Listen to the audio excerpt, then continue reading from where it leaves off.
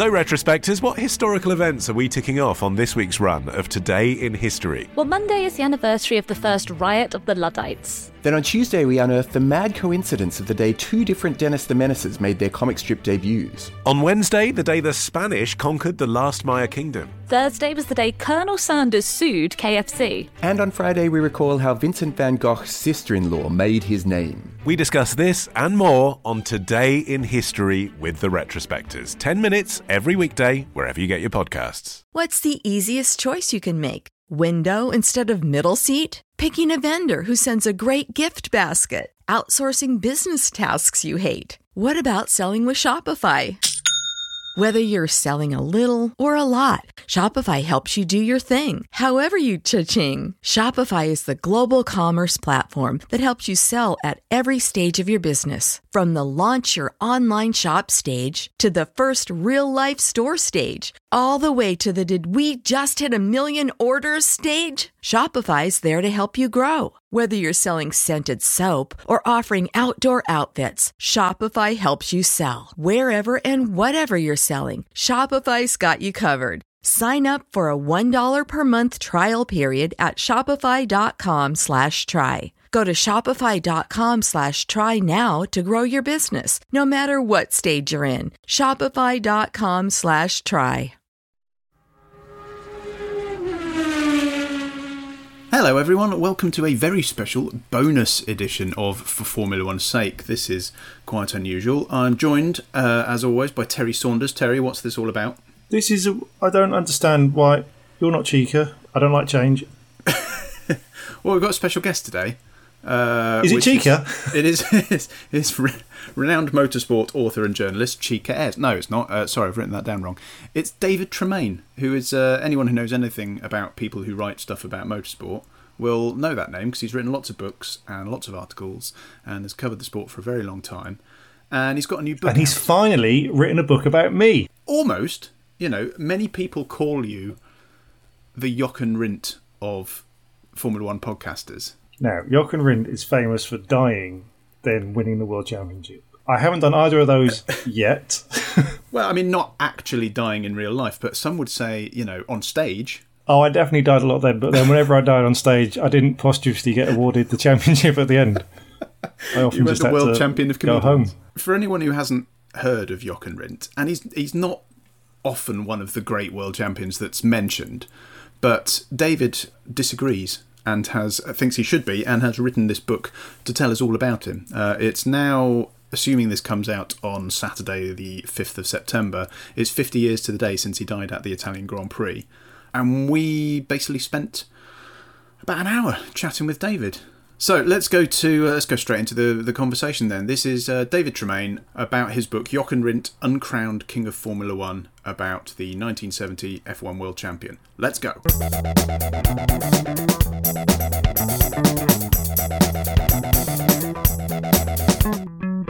Well, Jochen was one of those devil-may-care guys, and arguably was Germany's first world champion rather than Austria's, because he was born in Germany and then both his parents were killed in a bombing raid in 1943, and he was taken to Austria to be raised by his maternal grandparents, and then forever after identified as being an Austrian. He was a crazy guy, super fast, kind of came out of nowhere, hence all the people in established European motor racing saying, who the hell is this guy? Because he came in one weekend in Whitsun, finished third in his first Formula 2 race at Mallory Park. A couple of days later goes to Crystal Palace and literally annihilates a really class field of all the best drivers. And nobody really had heard of him, apart from one very canny guy who you might have heard of, called Frank Williams. No, I'm not familiar with him, but we'll hear a bit more about him. I mean, you say he came out of nowhere. It's probably important to contextualise racing at the time. It wasn't like today where you've got, you know, dozens of journalists covering, you know, every single driver from when they're in karting all the way up through. It was quite possible for somebody from a different area of Europe to come over to the UK and for people not really to know who he was. Yeah, absolutely. You didn't have the internet and all that kind of stuff. Frank, of course, knew of Jochen because Frank raced a lot on the what we might call continental Europe in those days. Frank had seen just how quick this guy was. People in Austria, of course, knew, but Jochen had never really raced. In 1964, he'd never really raced outside Austria much. He wanted to go as far as he could. He was winning all the races in Austria. Typical Jochen, that wasn't good enough. He wanted to go where the best were. And he ran at a couple of places, but wasn't noticed until that superb weekend in 1964. So he was kind of under the radar, a bit like Stefan Bellof was, the other German driver in the 80s, who again arrived in the UK, won a Formula 2 race. Everyone's same headline, who the hell is Stefan Bellof? Just one of those kind of meteors that come along every so often. Was there something about his style of driving that was very different, or was he just quick everywhere compared to the drivers at the time? Well, it wasn't just his style of driving, it was everything about Jochen. So he came from money. His parents had owned a spice mill. His grandfather sort of released a bit of money here and there. But Jochen used to wear things like red jumpers and pink trousers, drove a white E-Type. Frank, the minute Frank saw him, it was, what the hell is that guy wearing pink trousers for? And then he had this flamboyance about him that translated into his driving style as well. He was quick. And in those days, you could kind of go sideways, you could boot it on the throttle, you could throw the car around without a physical or a physics disadvantage like you'd have now. So Jochen was that kind of... the way I describe it is, people like that make the car dance. They make it kind of shimmy. If you go and watch kids karting, a lot of them are sort of droning around. Every so often you will get the one guy who makes the car shimmy through corners. And that was Jochen with a hint of opposite lock. He was spectacular to watch. And that, of course, is why Frank absolutely adored him. Because from day one, Frank recognised a racer when he saw one. Was it quite unusual then for drivers to come over to the UK to race? I mean, it happens a lot now. We see people come from all over the world. But my understanding is that maybe it wasn't quite so common back in the early 60s. You had a fair sort of dollop of what you might call overseas drivers. But it was the fact that, often you do Formula 3 and if the word begins to get around that so-and-so is quite quick. But in Jochen's case, he kind of operated under the radar. And Formula 2 was high level then. You had people like Denny Hulme, Jimmy Clark, Jackie. All those kind of guys were racing in Formula 2 as well as trying to get towards Formula 1. So it was literally just one step below F1. Suddenly the guy's there and he's right at the front from the minute he arrives. That's what made him stand out so much. Just to back up a little bit to before he sort of exploded on the racing scene in the UK, when he was growing up, there was it wasn't sort of initially that the fact that it was always his childhood dream to be a racing driver. He sort of ended up there, but he did actually grow up with another figure that modern F1 fans will probably know in the shape of a certain Helmut Marko, in that they went to school together and then got expelled together. Can you tell us a bit about that? Yeah, I mean, Helmut's one of my favourite people, because he's just typical, like Nicky, absolutely no nonsense, says what he thinks. And everyone that I know that you were laughing about Red Bull drivers just now, all those that have been through the Red Bull mill and kicked out, it's the sort of, but he can't do that. Well, if you know what Helmut and Jochen were like, you would understand that yes, he can, and here's the why. Because they and some of their mates used to race. Jochen had an old Beetle to begin with, and the plan was they would share driving it, and you went flat, and when you had to lift, that was when someone else took over. So that was how it began. Then they used to have these intercity races from like Graz to Vienna and back, where Jochen had a Simca Aronde, and initially Helmut had a Sterpuch, which was a little bit, I think, like a Fiat 500 type car. Then he borrowed his old man's Chevy, and he wasn't allowed to overtake on the straights because he had a power advantage. So if he wanted to overtake anyone, he had to go around in the corners, and while doing that one time, he had to dodge a truck coming the other way. This is all at night. And went up a bank, and then the car sort of went down the other side of the bank. And the deal was, if you got into trouble, tough, you got yourself out. So everyone else laughed, but nobody helped him to get the car back home. That's the way both Helmut and Jochen were raised.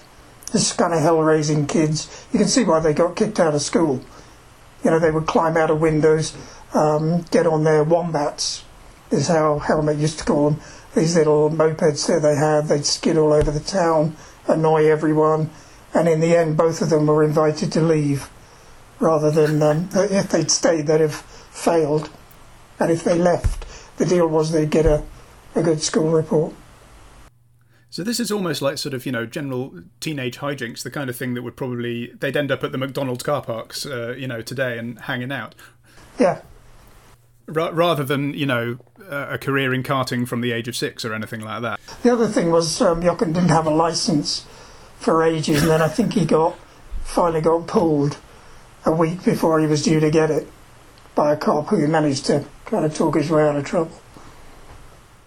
It was a very different kind of world. Rambunctious is one word which usually gets applied to Jacques Villeneuve, but I think in a way that kind of suits both Jochen and Helmut, and they were very good friends. But I mean, the idea, if you were out with your mates and you shunted your car, I'm sure, like mine, everyone would be helping you to get it home. But that wasn't the deal there. Oh, I don't know, you haven't met my mates. Your comparison with Gilles Villeneuve is an interesting one, and Terry's point on Jacques Villeneuve. The question that Terry had earlier on driving style, are there any other parallels you could draw with other modern drivers in the way that he sort of looked behind the wheel and the way that he hustled the car around? Yeah, I mean, I think actually you mentioned Gilles.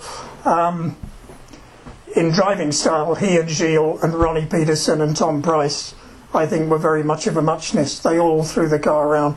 They were all armfuls of opposite lock, and they all somehow managed to defy the laws of physics and not have a penalty for doing that.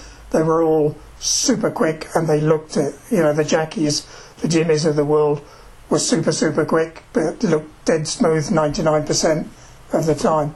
So Jochen had a wild kind of style, and I think in some ways Max Verstappen reminds me of Jochen, because he was always quick. You know, you knew when you saw Max, all the stuff that he'd done, he was always fast. And Max is like Jochen at the moment. He's just got to find his Lotus 72, if you like. You know, once he gets a car like a Merc, he's going to be very difficult to stop. And Jochen, you always felt the same with him. We were actually having that conversation on the regular podcast before, weren't we? Of Max in a car that's clearly not as quick as the Mercedes, but he's regularly up there, at least with Bottas, and often in front of him. I don't think it's that far off, to be honest. I think Max and Red Bull are quite astute in that sense, that they downplay the performance. That's clearly a very good car. Be interesting to see this weekend, won't it, when they now they've taken away party mode, whether qualifying's quicker and therefore the races are closer. I think quali will be closer, I'm not sure about the races. But Max is probably, of all the drivers out there, and also he speaks his mind, and that was Jochen. Jochen always said what he thought. It's a very Austrian trait. You say what you think. You know, if you and I said, what do you think of so-and-so, you might say, yeah, he's pretty good. Where a Nicky or a Jochen would just say, no, he's not good enough. They wouldn't sugarcoat it. When you said earlier about how Jochen's someone who the car dances with him, do you think in modern Formula One machinery you can see that level of driving come out? Can a driver's talent really show through just in the car, or are the cars a bit too similar these days? There's a good case for saying they're too similar, but I mean, look at Spa last weekend with Lewis's lap in quali, and look at what he did in Styria in the rain when he was a second and a half quicker. At the highest level, talent will still out. And I mean, Valtteri is very good and he's very quick, and he can be quicker than Lewis in quali, but he's rarely a match for him on race day. And every year it's kind of Valtteri Mark 4, Valtteri Mark 5, I feel sorry for the guy because he's very quick, but he's Lewis Hamilton's teammate. So yes, at the highest level. And Gasly, look what he's doing. I actually think he's doing a super job at the moment. So I think it's disguised a lot, and I'd much rather it went back to the old days when you could jump in a Formula One car, and if you were any good, suddenly you'd be right. Like Jackie.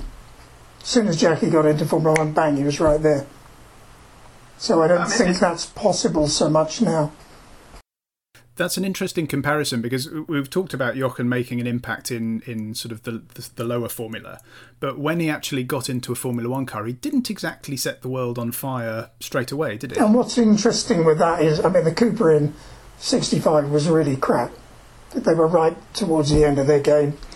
But it is interesting that, because when he went to Cooper, when he stayed at Cooper in 66, and then John Surtees came in, John was always quicker. And I think that's very interesting.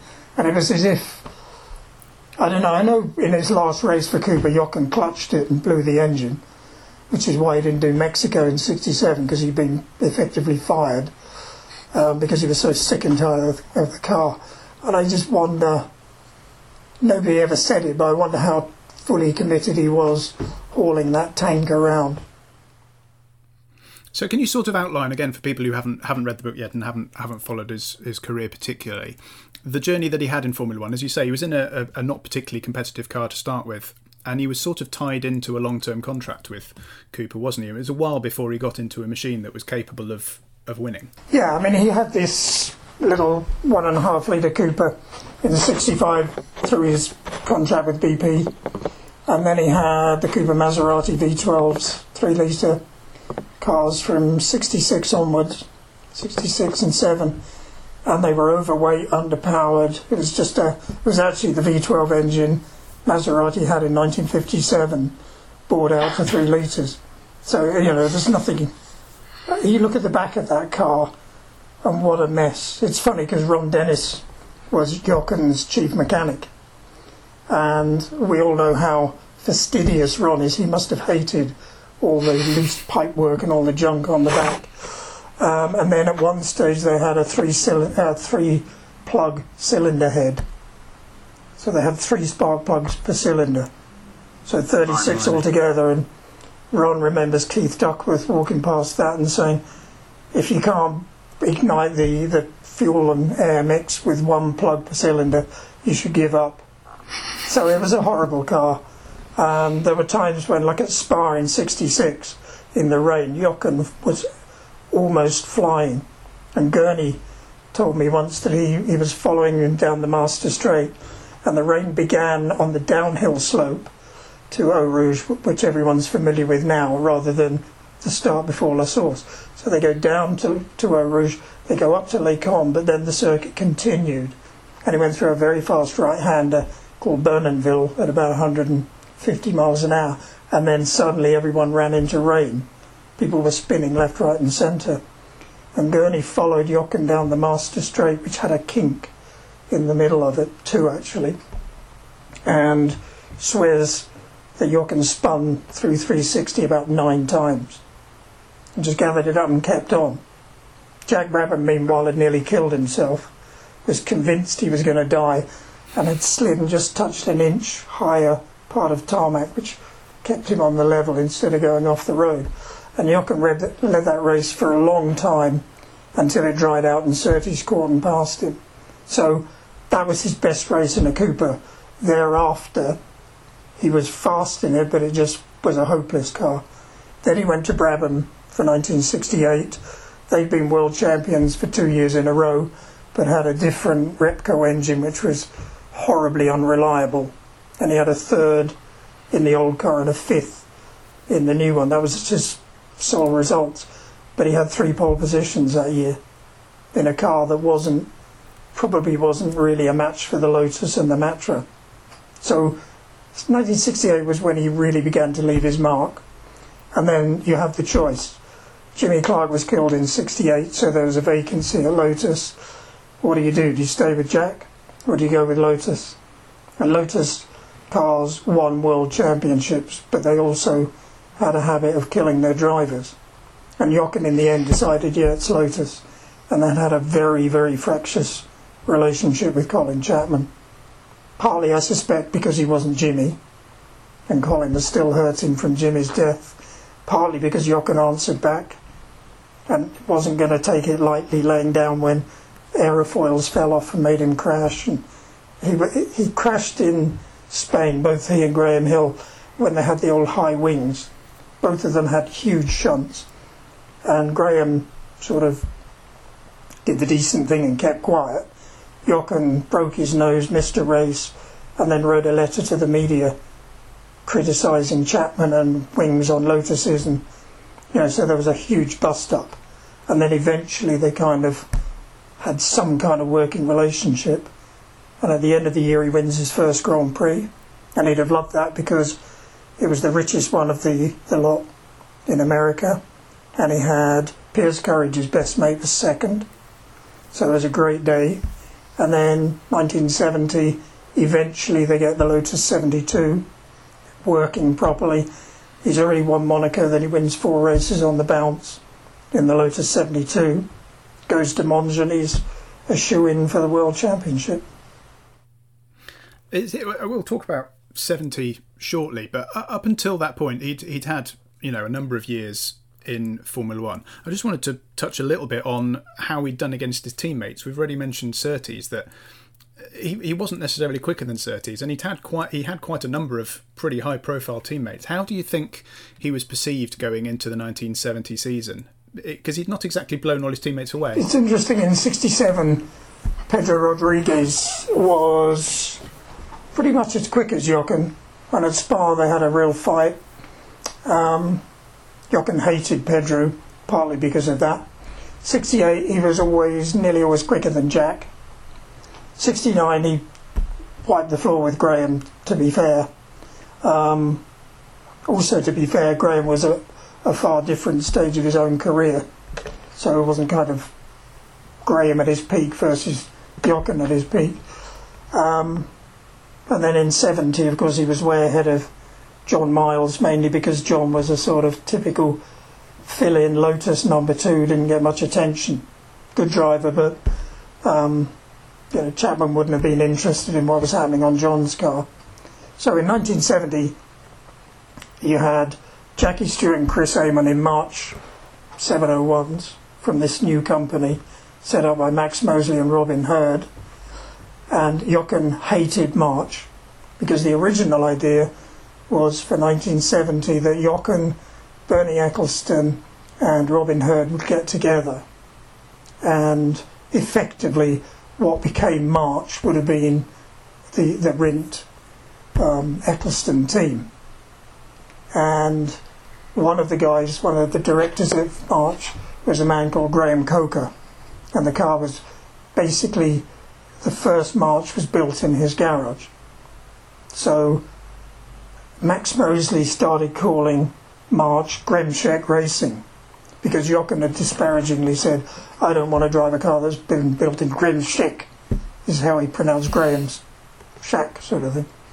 So you get to South Africa and there are the 2 Marches on the front row, and Jochen's there as well in the mix. And that must have been massively annoying for him. So he's in the Lotus and these damn upstart newcomers are quicker. But as the year evolved, it was clear that it was going to be Jochen's opportunity when the Lotus 72 started working. So it was his championship to lose, basically. Do you think he was the favourite going into 1970? Yes, I do, actually, because March was an unknown. Jack Brabham had a really good car, but was 44 years old. So everybody thought if Jochen and Colin can just calm down and get on with each other, they've got a really good chance. And the irony is that Jack wanted to retire at the end of 69 and invited Jochen to rejoin. And Jochen loved working with Jack and vice versa. And the Brabham was always a really good car. And he talked to Bernie about it, and Bernie's advice was, if you want a good safe car, go to Brabham. If you want to win the World Championship, go with Lotus. But with the rider that they're fragile and it might not work out so well.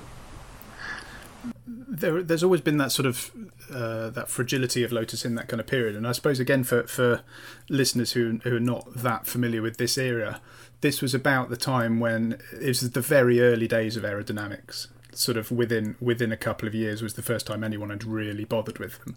So wings were starting to come in. They were very basic, and as you've mentioned before, they weren't particularly reliable in terms of staying on the car.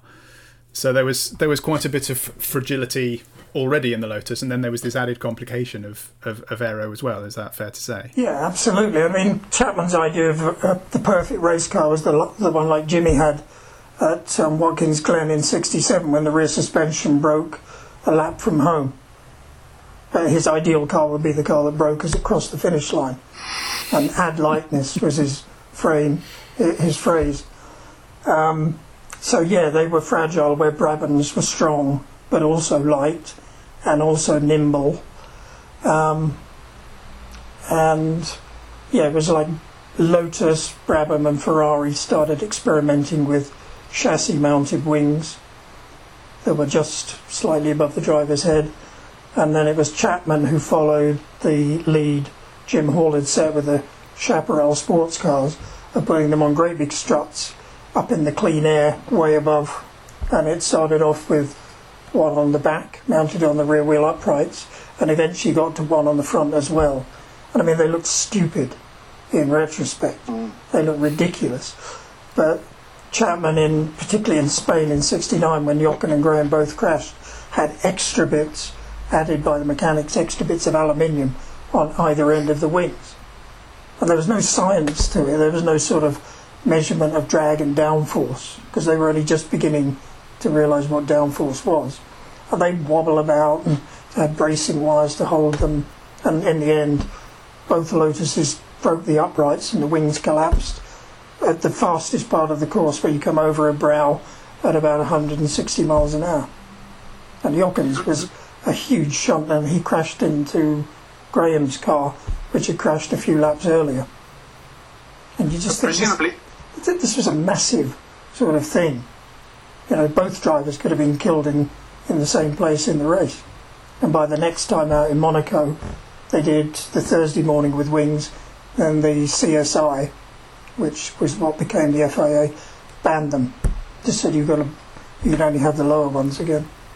So all of this, you know, Jochen was brave as Dick Tracy, but he was also a realist and knew how easy it was to die in a car, even without things like that happening at that period of Formula One. So he wasn't going to sit back and just say, okay, fair enough. Because it's interesting, because you mentioned the letter he wrote, because that was unheard of in those days, wasn't it, for a driver to be speaking out about safety, let alone anything else. And it's kind of naivety almost, but an endearing honesty that he just wrote this open letter to Motoring News and Autosport, saying how ridiculous wings were and how unhappy he was with the Lotus and everything else. Can you imagine Max writing to the mags now about Red Bull? Mm-hmm. Or worse still, Charles Leclerc writing about Ferrari, which it's unthinkable. But then what was Chapman's reaction? I mean, was there any... Chapman went apeshit. He was... You know, Chapman hated... Here's the thing. In the Tasman series in '68, everyone thinks the first wing on a race Formula One car was a Brabham or a Ferrari at Spa. But in the Tasman series, Jim Clark and the Porteous brothers who were running the operation, the Tasman series was in Australia and New Zealand in January and February. So like a mini Formula One series before the big one. And they decided that if they had a little wing at the back of the car, might help to sort of pin it down a bit. So they found an old rotor blade from a helicopter and mounted it. And Jim Clark and Colin were like brothers. And Jim was kind of driver and team manager, and he phones Colin one night to say, this wing thing we've got on the back of the car is fantastic. And Chapman's attitude was, get that off now, nobody puts things on my cars. So Colin didn't like drivers that told him what to do to his cars, how to fix them, how to make them safe, or anything else. That wasn't a driver's job. Wow, even if it was Jim Clark? Yeah, even if it was Jimmy. Wow. So he didn't react well to being called out by Jochen in the press then? Sure as hell didn't go down well. And then you had the British Grand Prix, where the dreadful Lotus 63 four-wheel drive car was... Chapman wanted Graham and Jochen to race them. I mean, it was a piece of crap. And he'd actually sold all the 49s. So Jochen gets there expecting to drive a competitive car, and he's got this old four-wheel drive tank to drive, so he just blew his top. And in the end, Chapman borrowed back 2 of the 49s for him and Graham to drive. And then Jochen nearly won the race, probably would have, but like Monza 67, there wasn't enough fuel in the Lotus, or he didn't pick up the last gallons, and his great fight with Jackie ended when he had to make a pit stop to top up with fuel. So that's another race, another potential first win lost. All these things are happening because Jochen always ran at the front in the Lotus, but something always went wrong. And by then he'd just about had it. And actually, talking of things going wrong, the Indy 500 that he didn't qualify for, is that right? Yeah, he crashed in the Eagle. Yes, and there was one in the Indy 500 where the mechanics had done something to the car. Is that right? Where they'd taken a lug off one of the wheel nuts. Is that right? I don't think so. I don't know. That doesn't ring any bells. I know that when he crashed the Eagle, he was so calm. He was calm at getting out of the car and asking a marshal to light, if he had a light for his ciggy. And the marshal was. And the marshal's hand was shaking so much he could barely light Jochen's cigarette. And he just stepped out of this thing and, okay. That's interesting that was his reaction, because there's a part in your book during his early days when he had an early crash in his career and almost quit racing there and then. Like, he decided, it's too dangerous, I'm not going to do it. It's funny, isn't it? But Indy was the magic sort of bullet, because you could earn so much money there, so much more than you could from a season of F1 at that time. And I don't think he particularly wanted to go, but they were all drawn because of the money. But the whole attitude to danger and death at that time was obviously completely different than it is today. So we're in a time of technological development. The speeds are getting higher.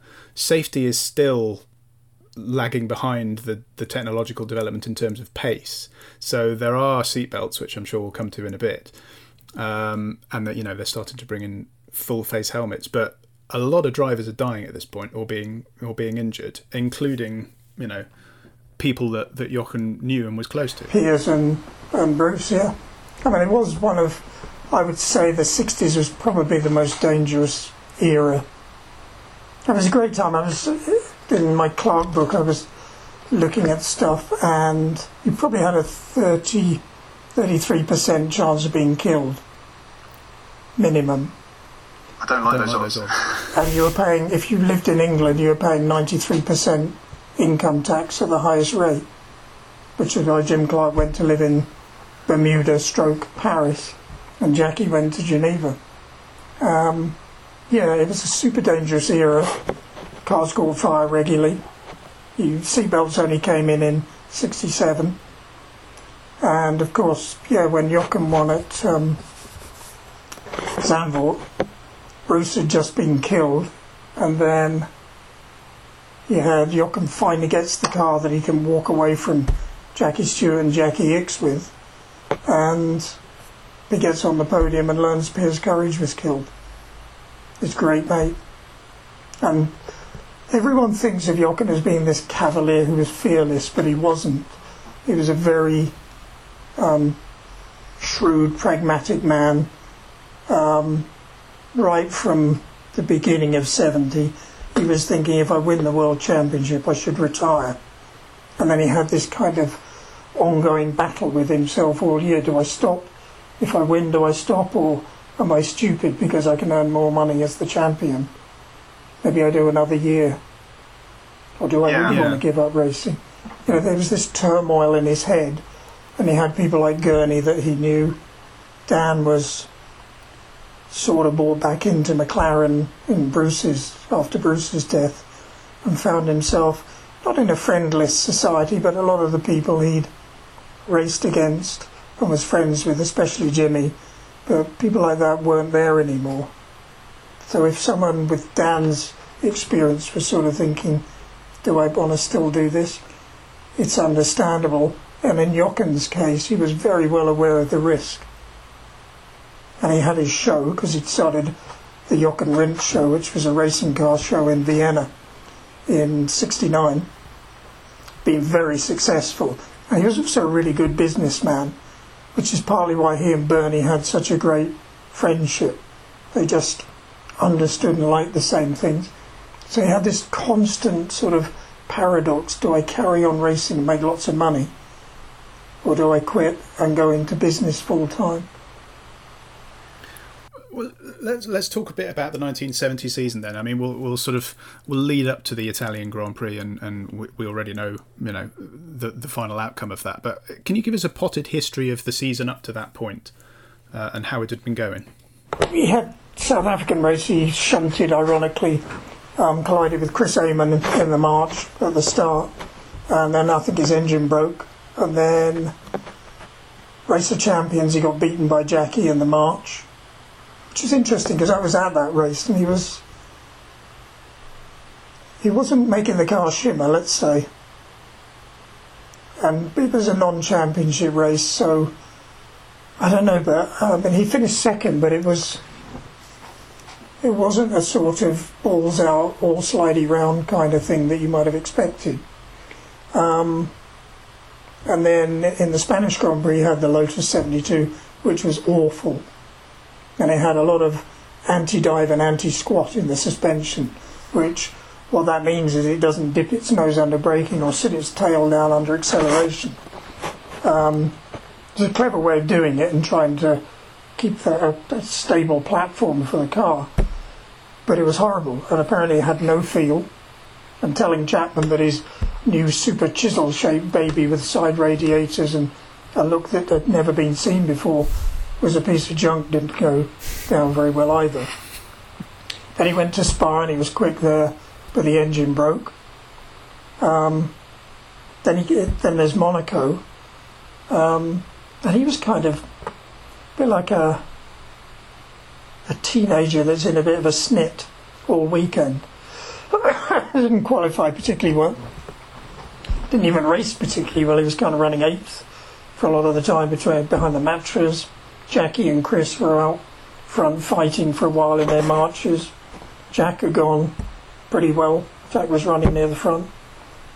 And then people kept retiring, and about halfway through, it's as if he just flicked a switch. Suddenly realised, well, actually, maybe I could win this. And then he starts turning in these super quick laps, way quicker than he went in qualifying, quicker than Jackie went in qualifying. And he's closing all the time on Jack, who's the only one of the top liners left. And he forces Jack basically into a really embarrassing mistake, literally in the last corner. Jack slides straight off, Jochen nips through to win. And it was a sensational victory. But it could have been a lot easier if he'd been on it for the whole race. But it was like Jochen at his finest, and suddenly thinking, wow, yeah, okay. And then he gets the 72 from Zandvoort onwards. And a couple of their races were a little bit lucky. Like Zandvoort, we dominated France. Jackie Ickx and Jean-Pierre Beltoise were off in the lead and they both broke down, and then Jochen came through to win. Brands Hatchie led, and then Jack passed him in the Brabham that Jochen could have been driving and was going to win. And then there was a problem with the fuel metering or the fuel settings. Jack ran out of fuel and Jochen won, and then he beat Jackie Ickx at Hockenheim in the Ferrari, which was suddenly his big opposition. And then he goes to Austria and the engine breaks, and he gets out of the car and walks back and sees Heinz Prüller and people like that. just laughs, and just stood Mota kaput and bursts out laughing. So he's kind of still happy-go-lucky in a way, but he obviously felt that he was on his way to a championship.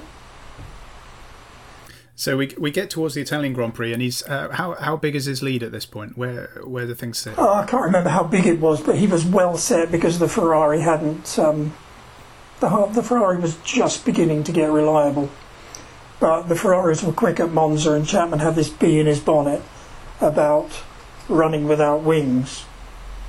And I spoke to John Miles, and John thought the car was awful without them. And bear in mind, arguably the Lotus 72 was the first car designed with wings as an integral part of the design. So it had the chisel wedge shape and these 3-tier wings at the back. And the gearing was like 205 miles an hour on the straights, which was pretty good for a 3-litre Cosy in those days. And Jochen felt the car was quite spooky, but I agree with Bernie. Jochen could handle spooky, but he wasn't happy and he didn't think it was the best way to go.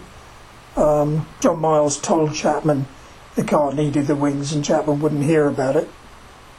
So they were all a little bit worried on the Friday because they hadn't been super quick, but then they knew they needed to change to slightly better gearing. And Jochen was still quite upbeat, quite happy. Stayed in the Hotel de la Ville, which, funnily enough, is where we usually stay, and had breakfast with Emerson Fittipaldi, who was the new boy in the Lotus team, who he'd been helping, and told Emerson he wanted him to lead his Formula 2 team the following year. So, everything seemed fine. There were the usual kind of tensions, but nothing particularly portentous as they went into that final practice session. So run us through what happened in the practice session. Well, the race before, John Miles had a failure. The Lotus was innovative insofar as it had inboard rear brakes, so they mounted by the gearbox, and they had drive shafts running to the wheels to transmit the drive, but also the braking forces. And then Chapman had put inboard brakes at the front as well, and that's to reduce the amount of weight that you have to suspend on the car, what they call unsprung weight, which conferred handling advantages. So it's quite advanced, but one of those brake shafts at the front had broken on John Miles's car, and it had veered to one side violently, and he'd managed to sort of bring it to a safe halt. And personally, I believe that's what happened with Jochen, who was going down the back straight at Monza. You get to a 180-degree corner called the Parabolica that brings you back onto the pit straight. And he was going down there like 180 miles an hour into the braking zone. When he put the brakes on, the car just violently veered to the left. And because it had a wedge nose, it went under the barrier, and there was a stanchion for the barrier as well. So the car slid up to that, and then the rotational force just ripped the whole front end off. And Jochen hated wearing crutch straps, so he'd have the shoulder harness and the leg straps, but not do up the crutch strap. And then he kind of submarined in the cockpit with the violence of the impact. Suffered very nasty leg injuries, but worse still, the seatbelt came up and inflicted injuries to his chest and thorax, which ultimately proved fatal. And that was that. This was again a time when safety was not at its greatest. What were the sort of the rules on seatbelts then? Was he supposed to be wearing it, or was it down to driver choice? Pretty much driver choice. I mean, everyone, Chapman would have wanted him wearing them, and everyone else who had seatbelts wanted to do all of the belts up, of course. But Jochen didn't like the feel of them.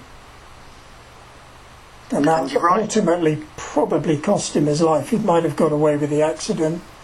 I think he'd have been quite badly injured with his feet anyway. But as it was, he had no chance. I was going to say, you write very movingly about the aftermath and of Jackie Stewart driving over there, and also the scene with his wife, and everyone hiding the information from her of what's happened straight after. Yeah, I mean, I think that thing about Jackie is so moving, and basically what happened was, as so often did in those days as well, Jackie went to see Nina and told her that Jochen had had an accident, and to begin with I think he said, no, he's fine. The sort of usual things that you do. Then Jackie had gone to the medical centre, seen Jochen basically lying on this slab unattended, and Jackie is convinced that Jochen was dead by then. But the sort of convention under Italian law is nobody ever dies at the circuit. They always die en route to the hospital, because if they die at the circuit, the law, the police can come in and stop the whole event while they do an investigation. That's pretty much what happened with Senna. I was going to say, yeah, that's still the same thing with Senna's day, isn't it? Quite possibly Ayrton was dead before he left the circuit, but that was the way they did it. Then, Jackie's an emotional man anyway, who would suppress his emotions like a deflating balloon, as he used to describe it. Was hugely upset, but then got in his car, drove out, did the fastest laps he'd ever done that weekend to qualify second, I think, and then just the complete and utter pro, and then says, as soon as I drove into the pit lane I could taste salt again, and I was crying when I drove in. And it was that ability to sort of distance himself from that emotional thing while he was driving. And he comes back in and it's like the superhero driver is a human again. And then the next day Helen has to clear Jochen's room at the De La Ville, Jackie's wife. You imagine what it must have been like for the wives of that era. And Nina, of course, had helped to comfort Sally Courage when Piers was killed, and now Sally did the same for Nina, and so did Helen. Just an awful era. It sounds like it. I mean, the title of your book is The Uncrowned King of Formula One, because obviously, terrible events at Monza, but he went on to be champion, even though he didn't live to see it. Very briefly, can you just touch on the rest of the season and how that played out? Yeah, just one final thing about the Hotel de la Ville, which I didn't put in the book because I didn't know it at the time I wrote it, but Jochen stayed in room 307, and many years later we were talking to the Nardi family in the bar at the de la Ville one evening, the two brothers that run the place, and they said they discovered later, after 1973, a motorcyclist called Jarno Saarinen was killed at Monza in the Italian Grand Prix, and he had stayed in room 307 as well. And they said at the minute they didn't realise for years that the two drivers had been in the same room, and ever since they've never let that room to another race driver. It's kind of spooky, isn't it? There's a lot of superstitions around racing, so I suppose you don't need any possibility or any... I mean, ironically, it was Tim Mayer, Teddy Mayer's son, who was an FIA steward who was staying in 307 that year, and we were laughing at him when he said he didn't feel very well. But, so the rest of the year, Lotus missed the Canadian Grand Prix, which Ickx wins. So Ickx is suddenly, if he wins in America and Mexico, he can beat Jochen to the championship. So in the meantime, Chapman gets rid of dear old John Miles, who pretty much had lost his appetite for Grand Prix racing anyway after Monza. Puts two rookies, Emerson Fittipaldi, who's done 2 Grand Prix, I think, 2 or 3, in the third Lotus, puts him in the number 1 car, and Rainer Wiesel in the second. And using the engine from Jochen's car at Monza, Emerson goes to Watkins Glen and wins the US Grand Prix. At the same time, Jackie Ickx has a fuel injection or fuel line problem, and his Ferrari needs a pit stop, finishes 4th, which stops him winning the World Championship. And Ickx is a funny guy. He's a very private man. He and Jochen didn't like each other. They raced a lot together in Formula 2. They raced a lot in Formula 1. I think they both thought the same about the other, that each thought the other was arrogant. But Ickx is a lovely man because he just said, I did not want to win. I'm glad I broke down in America. And he did win in Mexico. So I'm glad I broke down in America because I didn't want to win a championship against a man who wasn't there to defend himself. And that Jochen deserved the title. Once that title was decided then, what was the reaction within F1 and the motorsport community? Was it a sort of sense that, that's how it should have been? Yeah, it was. I mean, it happened once before with a very hugely popular American racer in the 20s called Jimmy Murphy, who won the United States Championship posthumously. And it would happen again, sadly, in British Formula 3000 with Derek Warwick's brother Paul. But at that time, there was a school of thought to say Jochen's slate should be kind of wiped clean, he should be taken out of, and there was outrage when anyone thought that, because it would have been so disrespectful. And there was a very good quiz question at McLaren one time to say, name 4 Finns who've received the World Championship. And everyone comes up with Häkkinen, Rosberg and Kimi Räikkönen. And of course the 4th one was Nina Rindt, because she was Finnish, and Nina accepted Jochen's award at the FIA prize giving that year. That is a good quiz fact, I have to say. I mean, it's a really sad story, isn't it? Because everything was just coming together for Jochen. He'd waited so long, and I think he decided he would do another year. There's a letter that he wrote to his half-brother saying, I'm going to stop. Jackie always thought he would carry on for another year because it would be senseless not to exploit your world championship. And if he carried on 2 or 3 years, he'd have probably been champion 2 or 3 more times. Well, this was a question I was going to ask, actually, as sort of, had things been different and he had decided to carry on, how would he have fared against the likes of Stewart and Fittipaldi and Lauda and Hunt? He was already faring well against Jackie. I mean, Jackie would be the first one to say Jochen was super quick. And if you look at that little middle era of the 60s when, if he couldn't prove it in Formula 1, Jochen proved it time and again in Formula 2. He was the king of Formula 2 and could beat Clark and Stewart in Formula 2. Bernie and Robin Herd are both convinced that Jochen was quicker than both Jackie and Jimmy. Personally, I think they were all pretty much the same. They all had different attributes. But Jackie was very quick and Jimmy was... Jimmy never looked quick, but he was. But the 3 of them together, it would be like having 3 Lewis Hamiltons racing at the moment. And against say Fittipaldi, if they'd been teammates at Lotus, Jochen would have been faster. So he'd have been right there up to say 1973, when he might have decided to retire.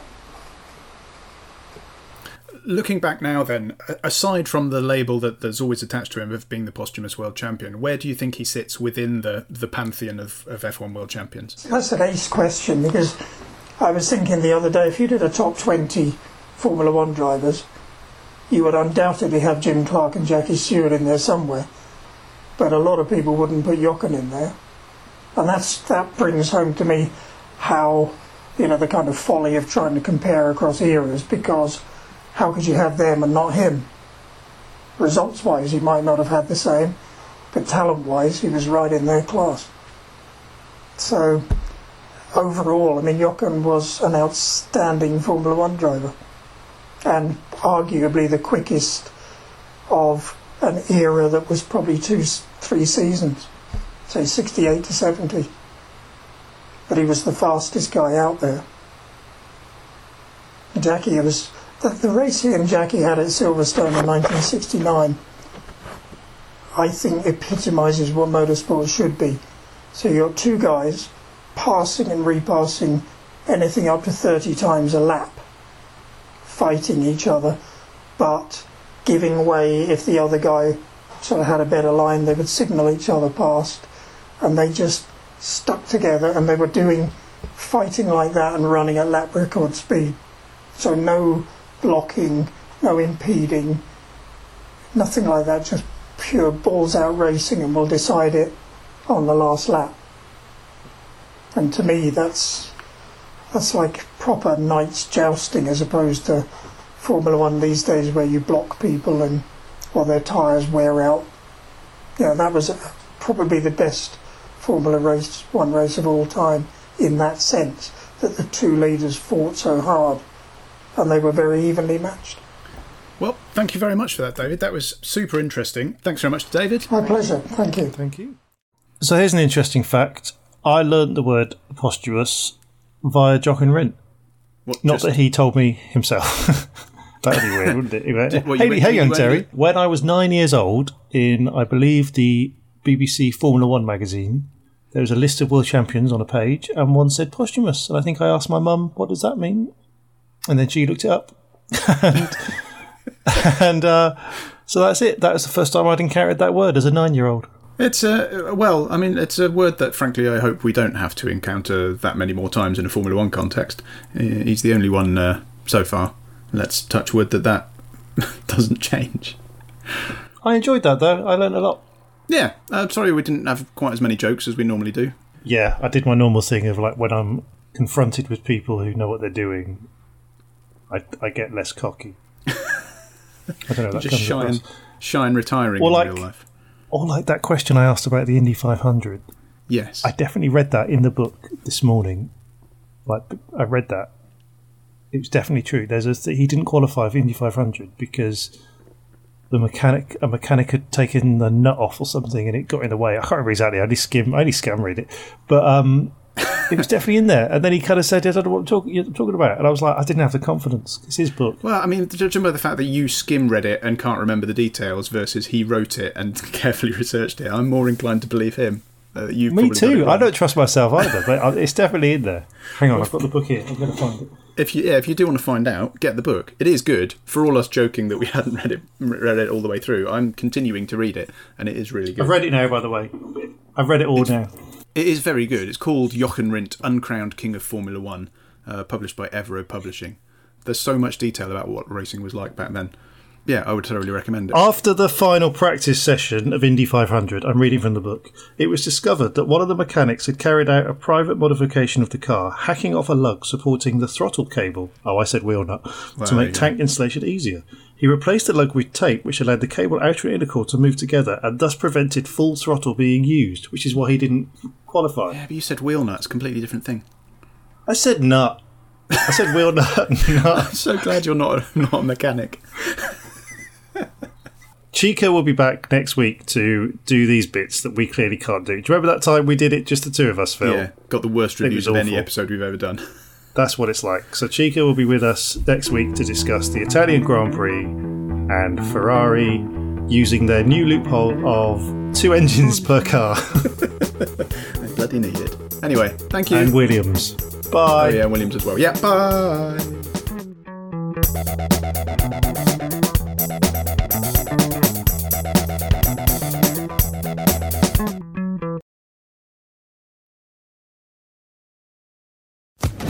Social Podcast Network.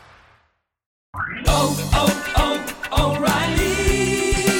You need parts? O'Reilly Auto Parts has parts. Need them fast? We've got fast. No matter what you need, we have thousands of professional parts people doing their part to make sure you have it. Product availability. Just one part that makes O'Reilly stand apart. The professional parts people. O'Reilly Auto Parts.